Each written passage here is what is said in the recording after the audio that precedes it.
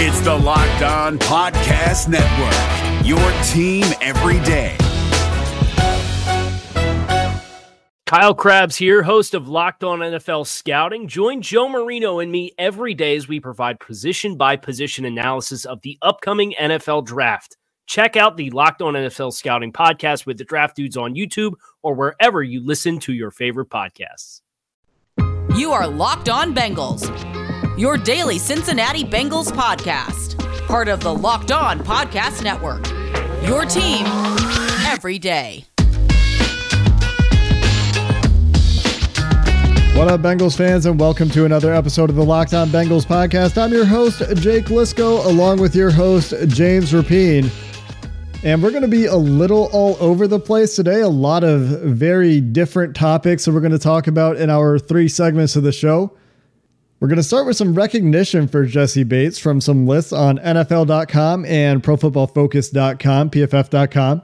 We're going to talk a little bit about the tight ends in attendance at the George Kittle and Travis Kelce tight end camp, both of the Bengals' top two tight ends in attendance there, and take a little bit of a look at the tight end room as training camp is just a few weeks away. We're going to wrap up with a little bit of an overview of the Bengals salary cap situation. During last week's mailbag, Bob Sacramento at Cotton Dockers 9 asked about the cap situation, how much space is left, how much will be eaten up by extensions, and given all of that, could they have done those extensions and signed Carl Lawson and Trey Hendrickson? The answer to that question is probably no, but we'll get there a little bit later in the show. Let's start, however, with the Jessie Bates stuff, James, because there's a mixed bag here. On the one hand, there's a snub. I think there's a snub. PFF has done a top 50 list, and expanding on the top 50 list, they did another piece today Sam Modson put up with 12 players that just missed the cut. According to Sam, Jessie Bates is not one of the top 62 players in the NFL. In those top 62 players that were discussed either in the top 50 or in the next 12 that missed, there were a couple of other safeties, notably Minkah Fitzpatrick and Derwin James, both of those guys apparently seen as better safeties than Jessie Bates, who was PFF's best safety in 2020. So go figure. But also, and I think more unforgivably, Kyle Pitts showing up as a borderline top 50 player in the NFL before he's played a snap. I get that the guy has a great scouting report and looked fantastic at Florida, but what are we doing putting rookies on the list against guys that had the best season at their position according to your own grades last year, Sam? I don't really get that from PFF. And that's the part that I'm baffled by, right? If he's this darling in Jessie Bates and he's put up these crazy numbers and graded at over a 90 and was their top ranked safety, how do they, when they use that's what they're using. They're about metrics. This isn't about feelings or big names or, cloud or resume. It's about what you graded at. And the dude had the best overall season at the safety position last year, according to Pro Football Focus. And that same guy isn't in their top 62 players. That doesn't make sense to me because I guarantee you he was one of the top 62 graded players last season. Now, that being said, I think that this just kind of goes hand in hand with the All-Pro snub. He was a second-team All-Pro, not a first-team, even though, to me, probably could have been a first-team. Didn't make the Pro Bowl. He's on the outside looking in about that. Those are things and accolades that are going to come if he continues to play better and better. And there's no reason to think that he can't. He's only 24 years old. I don't think that 2020 was his peak. And that's the good news. So, yeah, it stinks he's not in the top 50 or even top 62, as you put it, Jake, at the same time. And I don't even think this is a motivating factor for him, by the way. But I think that he's still growing as a player. And the way Bengals fans view him after last season, I think a lot of people across the league will share that same belief if he continues to grow and continues to become an even better player. The eternal struggle of Bengals players to get recognition, right? Jessie Bates, the latest one in the list, even with Joe Burrow on the team, those guys on the defensive side of the ball, not necessarily getting the attention that we would like to see them get. But Jessie Bates did get some props. He's on the PFF top 25 under 25. And here's where, same author, by the way, Sam Monson, has some inconsistencies in methodology, because on this list, he's got Jessie Bates 11th, which is really good. 11th best player under 25 in the NFL. But when you look at his top 5, he's got Lamar Jackson number 2. He's got Nick Bosa number 4 and Jair Alexander number 5. In the PFF top 50, Jair Alexander is like a top 15 player. Nick Bosa is like 10 spots lower despite being higher on this top 25 under 25 list. And Lamar Jackson isn't even in the top 50. So despite being number 2 on top 25 and 25, doesn't show up in the top 50. Both of these written by the same guy. So I don't know what the methodology is here. Clearly some differences, right? Different methodology between those two things. But in addition to that, we've also got the all under 25 team. And this is from NFL.com. And Jessie Bates and Minkah Fitzpatrick, both 24 years old, are the 2 all under 25 safeties for the NFL.com piece, which was put together by Nick Shook. And that's fair. Minkah's a beast. And when I look at the PFF list and I'm like, oh, well, Bates should be on it. And you see some of these other safeties. I'm not trying to take anything away from them. Derwin James, when healthy, is a freak. There's no denying that. At the same time now, I'm glad the NFL.com piece came out and Nick did a good job of a pretty solid list, I thought. And it's one of those things now where, again, I'm trying to be optimistic here. Bates gets his recognition on this list, but hopefully a year from now, we're talking about Jamar Chase on this list and T. Higgins on this list and some of these younger guys that the Bengals are hoping to build around, that they raise their level of play in Higgins' case and takes a step forward, and Chase just hits the ground running because Justin Jefferson was on the list, right? I mean, it's not crazy to think that a second-year receiver could be on this list a year from now with a big rookie campaign. And so that was the exciting part about this for me. Not only does Bates get his recognition, but you can easily see the path where a couple of these other guys are also on these top 25 under 25 lists next season. The struggle is going to be unseating the guys for Jamar Chase that are already there, right? Because A.J. Brown's 23. Justin Jefferson's 22. DK Metcalf's 23. Those are the 3 receivers on the list. And they're just going to be 24 next year, right? It's not like they're getting older. Wide receiver, just a very, very stacked position right now in the NFL. But it is nice to see Jessie Bates get some praise on these 2 lists. I am still just perplexed with the PFF stuff, but neither here nor there. Maybe we'll ask Sam about it one day. The inconsistency, the difference of methodology, perhaps, between these 2 lists. I think that goes to show you that there's a lot of opinion in this writing, that there must be. This isn't simply looking at their grades and trying to project things. They're definitely using some human judgment informed by their grades, I think, and their advanced stats. But I always, whenever I bring up a PFF number, because I really like their numbers, they tend to be, when you look at the stats, especially comparing apples to apples, I always like to say, take it with a grain of salt, not the be all end all, but an interesting piece of data nonetheless. In these opinion pieces, not too much to get worked up about, in my opinion, because I think very much so these are opinion pieces. I'm reading the PFF top 50 right now, and it says it's a projection of what we think will happen, not a reaction to 2020. So a lot of projection going in to the top 50, which of course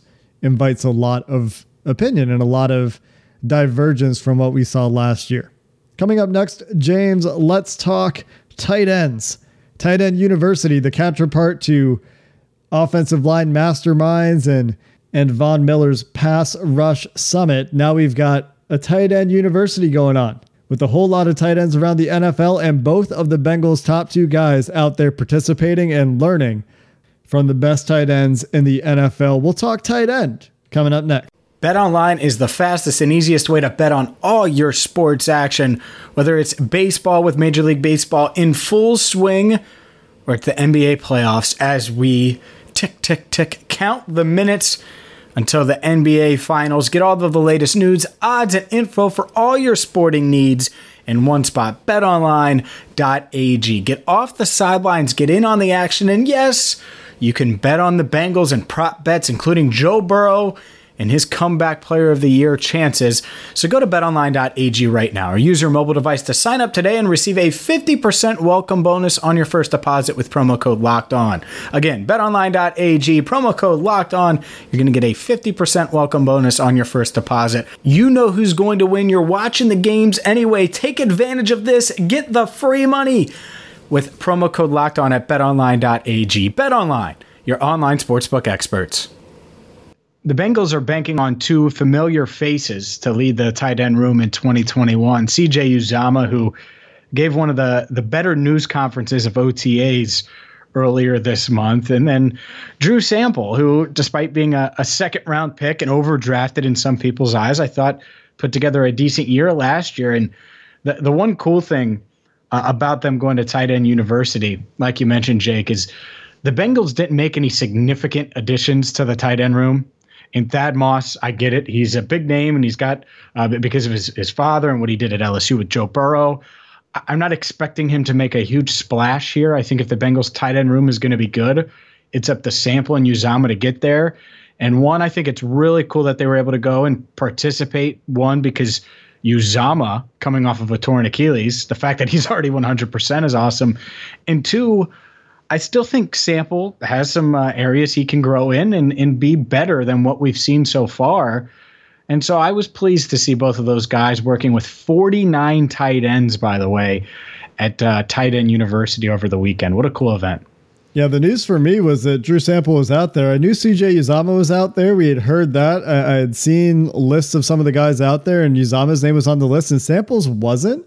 But there are clearly photos of Sample out there, and anything those two guys can glean from some of the greats in the NFL, any refinement to their game that comes out of this summit. And I really like these summits that the various position groups are doing around the league. I think it's really cool, and I think that it's only going to make players better. Anything that they can take away from that will be a boon for the Bengals. But I think it does lead, James, to the broader conversation about the tight end group, which really is those two guys. The Bengals, though, don't use two tight end a ton. There's not necessarily a ton of instances for this team where they put two tight ends on the football field. Last year, 76% of their snaps, which I believe, I'm looking at sharpfootballstats.com for this, by the way, is by far, by 3%, the highest frequency of 3 wide receivers, 1 running back, 1 tight end. That's 11 personnel on the field in the NFL. And they were in 12 personnel, which is 1 running back, 2 tight ends, 2 wide receivers, just 15% of the time. Not the lowest in the NFL by any means. New England, just 2%. And then they go out and sign a couple tight ends. I wonder why. But certainly on the lower end of the spectrum. You go back to week 1, though. That was the only week that both CJ Uzomah and Drew Sample were healthy. CJ Uzomah played 49 snaps out of 68 that week, and Drew Sample played 24 out of 68 that week. That tells you that there's a little bit of overlap there. We don't know exactly how much from those two numbers alone, but I do wonder, the way the staff talked about Sample and having plans to get him more involved, despite very clearly already having a plan for CJ Uzomah last year, if we'll see a little bit more 12 personnel this year. I'm not talking like league leading by any means, but maybe that number 15% creeps up to 18, 19%. And that comes off of the 11 personnel. And that number gets closer to 70%, especially if they try to go under center a little bit more, do more outside wide zone stuff, do more under center play action stuff than we've seen, which I've talked about quite a bit. You would think that with the investment in these guys, you would see more 2 tight end on the field, but there's this very strong argument on the other end, which is your top 3 wide receivers are excellent and should be on the field as much as possible together. And I think that's what will end up happening. But I agree with you. I hope that they do find a way to, one, do a little bit more under center, just because I think that's going to help Joe Mixon and potentially get him involved and add that element to this offense. And hopefully they can have a consistent run game. But yeah, I think that's the tough part about investing in tight end. I think that's the part with potentially drafting a Kyle Pitts, which I think it's been well documented. He was 3rd in that realm. If they were going to take one of those three guys, Chase was first, Penei Sewell was second, Pitts third on their board. And it's because, to me, they were going to have to change things a bit, and they're not going to really have to change much here. And you can use Uzama, you can use Sample, and you have the three-headed monster at wide receiver, which is going to be your primary weapons. I mean, really, outside of some red zone touchdowns, I don't know. What are you expecting out of this tight end room? Because to me, I think, yeah, they're going to be out there. I think Uzama's going to make some, decent plays in the passing game, but I'm not expecting either of these guys to crack out, 500 plus yards or anything like that. I think if either of them would, it would be CJ. I think that there's a clear pecking order here, and it's CJ then Sample. I think that the Bengals probably see Uzama as a guy that can do everything, and probably see Sample as a guy who's athletically limited, but technically sound, good hands. He can be a safety net. He can be a check down, but people talk about him as if there's some breakout potential there. And I just don't quite see it. I could see him being, solid second tight end, great depth. And, when you've just run all three of your wide receivers, for example, on go routes on first down, and you want to give somebody a blow, you can put those guys in on second down, and you can run an effective offense with both of those guys on the field. But I do feel like there's a clear pecking order unless Drew Sample takes a step that I'm not foreseeing, and that lets Uzama play out there as the more dynamic athlete, the more dynamic player with the ball in his hands, and probably the more featured tight end in the passing game. But that doesn't mean that Sample doesn't have value, right? Still a really good blocker and will continue to contribute in that way. And I think will be a solid special teamer, and they need contributions from some guys on special teams. So certainly a role for both of those guys. And what I'm most excited for is with Sample getting that additional exposure last year, with the ceiling that I think this coaching staff sees with Uzama and the plan that they're going to have for him is, even when you have to take one of the wide receivers off the field due to fatigue or whatever it is, you can put that extra tight end out there. And like I said, you can still do plenty. You can do plenty in the play action game. You can do plenty in the running game, and you can still do really a pretty full passing playbook. So there is some versatility that these guys afford the team, even with the addition of Jamar Chase. Coming up next to finish up the show, we revisit a question from last week's mailbag to talk a little bit about salary cap space at this point for the Bengals heading into training camp. We talk about it all the time here on Locked On Bengals. Built Bar is the #1 protein bar on the planet. I love them, and you will too. All you got to do is go to BuiltBar.com and check out all 9 delicious flavors. And yeah, they have the occasional limited time flavor, but whether it's the peanut butter brownie, the mint brownie, the double chocolate or coconut almond, there's something for everyone. And the best part isn't the fact that they taste amazing or that they're covered in 100% chocolate. It is the macros. High in protein, low in sugar, low in calories. Perfect for you. Most of the flavors have 17 grams or more of protein. So get on it right now. Go to BuiltBar.com. Use promo code LOCK15. You're going to get 15% off your first order. They can help you get back in shape. Go there now. BuiltBar.com. Promo code LOCK15. You're going to get 15% off, and you can thank us later. Built Bar is where it's at. Again, check them out at BuiltBar.com. James, the beautiful thing about getting extra questions in our weekly mailbags is that some of them require long form answers and we don't get to them in time, and then we can answer them the next week. They give us something to talk about. It lets us know what you guys are wondering about in this very quiet part of the offseason. And this question from Bob Sacamano at Cotton Dockers 9. He's wondering about the current cap situation, how much might be eaten up by Sam Hubbard, Jessie Bates extensions, and given those numbers, would signing both Trey Hendrickson and Carl Lawson have been easily feasible? And this is a very, very complicated question. So let's start with the basics. Currently, according to overthecap.com, the Cincinnati Bengals have about $17 million in cap space.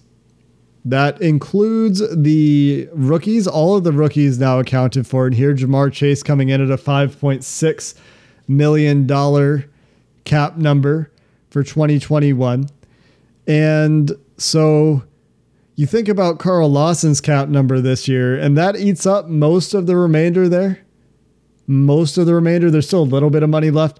And we talked a lot about the way the Bengals structured their deals for free agents this offseason.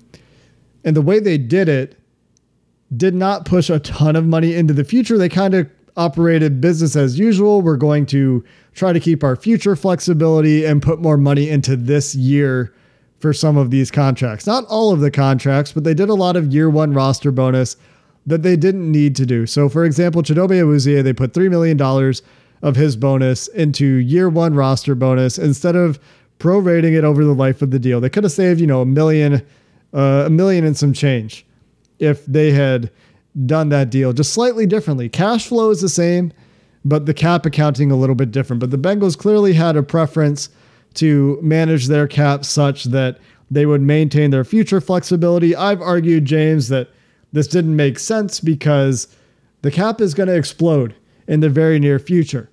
But the Bengals don't seem to be prepared to count on that. And so we're in a situation instead where $17.5 million or so is the Bengals' current cap situation. So could they have done both Hendrickson and Lawson? I think that question is a pretty easy answer, and it's not easily. If they had structured some deals differently, they could have, but I don't think the Bengals had any interest in paying two free agent top market dollars to be pass rushers this year. And I think they did try to get both of them, but I think the difference is when Lawson made his decision to go to New York, then they're like, all right, we can pay Hendrickson one money because Hendrickson wasn't, he didn't have a decision made. And I think Malik Wright was the one that said, yeah, Trey's going to wait till the morning. And then Lawson made his decision and the Bengals pounced on Hendrickson and made sure they didn't lose out on both of them. So yeah, you do wonder that, but I do think there had to have been at least talks and discussions. And, there are countless talks and discussions during the free agency process, but about trying to keep both of those guys or keep Lawson and get Hendrickson, because that would make a lot of sense, right? I mean, the idea of having this workhorse type guy like Hendrickson, who, they feel like is versatile, and still keeping a guy like Lawson, that'd be great. And, they weren't able to do that. But I agree with you, especially at that number for Hendrickson. 4 years, $60 million. Were they going to throw another 40 at Carl Lawson? I don't think so. And I think that's why they didn't. They had their max with him and it didn't work. And so they're like, all right, let's up the ante on Trey and let's get our guy, because if we can't get both, we certainly want to make sure we get Hendrickson. Reminiscent of Leon Hall, Jonathan Joseph, Carlos Dunlap, Michael Johnson. They give these guys similar offers, and if one guy leaves, they make sure they get the other. Or one guy doesn't take it. In this case, Carl Lawson, they make sure they get the other. I don't think there was really any world where both of those guys ended up Cincinnati Bengals. Is that something you really think was something this team was looking to do early in free agency? You think they were going to try to get both of them? I think they tried.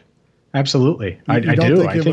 You don't think it was just contingency plan the way they've always done, where they've got two players they're going after and they offer similar deals and they get one of them done? I think they would have been open to getting both and doing both. I mean, with the way they spent. Now, what that would have cost them, though, is getting a Mike Hilton, right? And so when that happens, so then that instead of drafting Joseph Osai, that's a cornerback. And that's kind of how it would have impacted things. So you probably wouldn't have gotten everything you got in free agency had they done that. Right. And their needs would have been different entering the draft. But I do think they were open to that. And it was simply, we didn't get Carl. And again, they didn't get Carl because they weren't willing to move mountains to get him. I'm saying that they were willing to try to get both of these guys. But I think that of the two, they clearly preferred Hendrickson. And that's why when Carl made the decision easier on him, when they said, hey, I'm going to New York, they're like, okay, we're done. Let's go get Trey. And they got him done. I mean, remember how long that day was? the first day, and it's like, man, are the Bengals going to do anything?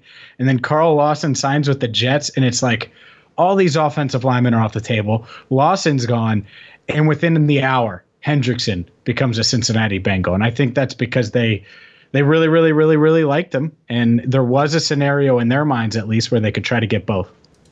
Well, we did record 5 podcasts that day, I think, if that tells you anything about how long the day was, going from, well, they're not doing anything to, Carl Lawson's gone to, okay, they signed Trey Hendrickson. I find it interesting you mentioned workhorse with Trey Hendrickson, because I think that is very much what the team thinks. I think they think they've got a guy who is Sam Hubbard plus pass rushing juice.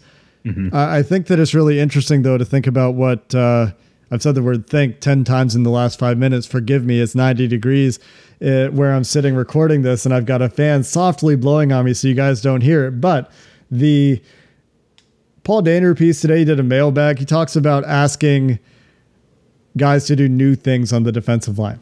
Larry Ogunjobi, I mistakenly thought that he was primarily a 3-tech for Cleveland. Turns out that he's been playing a lot of nose for them, especially lately. Played some 3-tech still, but the Bengals want him to go back and be a pure 3-tech. And he very much has a build for it, I think. And the way he models his game after Geno Atkins could work out really well, but not necessarily what he was asked to do in Cleveland. Meanwhile, Trey Hendrickson's coming in, and the Saints tried to hide him, right, from the run game to some extent. They did not play him. He played less snaps than Carl Lawson last year, and now he's getting pitched as a guy who's going to move around, who's going to kick inside, who's going to drop into coverage, who's going to be an every down guy, who's going to be a plus run defender, who's ascending, and that's a lot. But this all started with the salary cap question, so let's talk a little bit about what these extensions might look like. I expect that the Bengals will do roughly what they always do. And they'll float, a small percentage of their cap. They'll roll over some money, maybe less than previous years, because they are spending more on the cap on free agents. Their 3 unrestricted free agents make up their top 3 cap hits. And Trey Waynes at $15.8 million, DJ Reader at $13.5 million, and Trey Hendrickson at $12.5 million. So might see them roll over a little bit less money, but I still think that they will put money in the current year. They will use those year 1 roster bonuses for Jessie Bates and for Sam Hubbard if they get both of those extensions done. Certainly the priority needs to be Jessie Bates, and I think it is. But you'll see those cap numbers go up a little bit this year to reduce the overall cap hits in the future on those 2 deals and afford them future flexibility. So I do think that we'll see probably another $9 million, $10 million, maybe a little bit more, maybe a little bit less in cap spend this year. And then maybe a couple other minor moves to go along with that. But given that, the way that they've done these deals and the way that they're likely to do these extensions, there wasn't enough money to do everything. So if they had done, James, if you're right, and they had managed to sign Hendrickson and Lawson, they would have had to have done some other deals a little bit differently to free up some cap money this year, most likely, or done their deals differently to push that cap obligation out into the future and done some fancy accounting. But as it is, they will do what they always do, essentially, in terms of percentages, I think. I think they'll be very close to modus operandi in terms of carryover cap space. And at this stage of the game, I'm fine with it because now I'm thinking about 2022. And if this team is where I think we think is probably the most realistic path at the end of the 2021 season, we're going to say, okay, they really need this. And there's going to be 1 or 2 key weaknesses that they're going to have to go out and address. And they should have the money to do that. And so, yeah, adding a little bit of a roster bonus, taking that hit now versus later at this stage, I'm okay with it. At the time, though, when they could have went out and got this or that, like we talked with Lance earlier this week, they could have gotten another lineman and just done it, like you said, with the accounting and moving things around.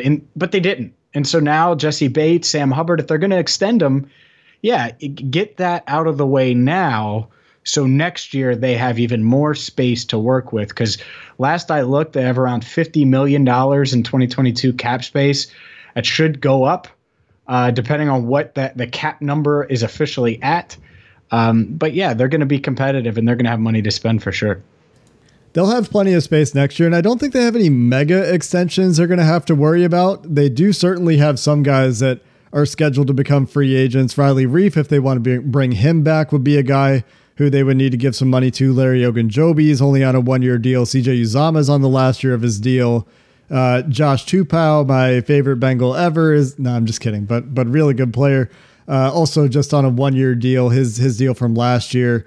gets pushed into this year because of the COVID opt-out. Mike Daniels, a free agent. So some minor guys, but as I'm looking at this list, there's nobody that's like a breakout late round pick who's going to cost an arm and a leg more. There isn't anybody like that coming up next year. Quentin Spain, another guy, 1-year deal this year who they might want to bring back next year if he's good this year. So that's the situation looking forward. Obviously, Jessie Bates and Sam Hubbard, their cap numbers do go up next year no matter how much money you put in the current year with that year one roster bonus. But regardless of all that, the Bengals are in a very fine place. From a cap perspective, they can still make a couple minor moves if they want to. They have a lot of flexibility at this point to go in a number of directions if they so choose. That's going to do it for this episode of the Locked On Bengals podcast. The next episode will feature one of you joining James and I for a full segment of the weekend mailbag. Make sure you're available at 1 o'clock. This is changing. 1 o'clock Eastern time on Thursday, 1 o'clock p.m. And we'll get you full instructions for how you can throw your name in the hat to come on and record with James and I this Thursday at 1 p.m. for this week's weekend mailbag on social media on Wednesday. So go look for that. Get your iTunes account ready. That'll give you an extra shot. And until next time, Bengals fans, hooday, and have a good one. Hey, Prime members, you can listen to this Locked On podcast ad-free on Amazon Music. Download the Amazon Music app today. Is your team eliminated from the playoffs and in need of reinforcements? Maybe it's time for a rebuild, or maybe they're just a player or two away from taking home the Lombardi Trophy. Either way, join Keith Sanchez and Damian Parson for Mock Draft Monday on the Locked On NFL Draft Podcast. They'll tell you which college football stars your team will be taking in the 2024 NFL Draft. Check out Mock Draft Monday on the Locked On NFL Draft Podcast, part of the Locked On Podcast Network. Your team every day.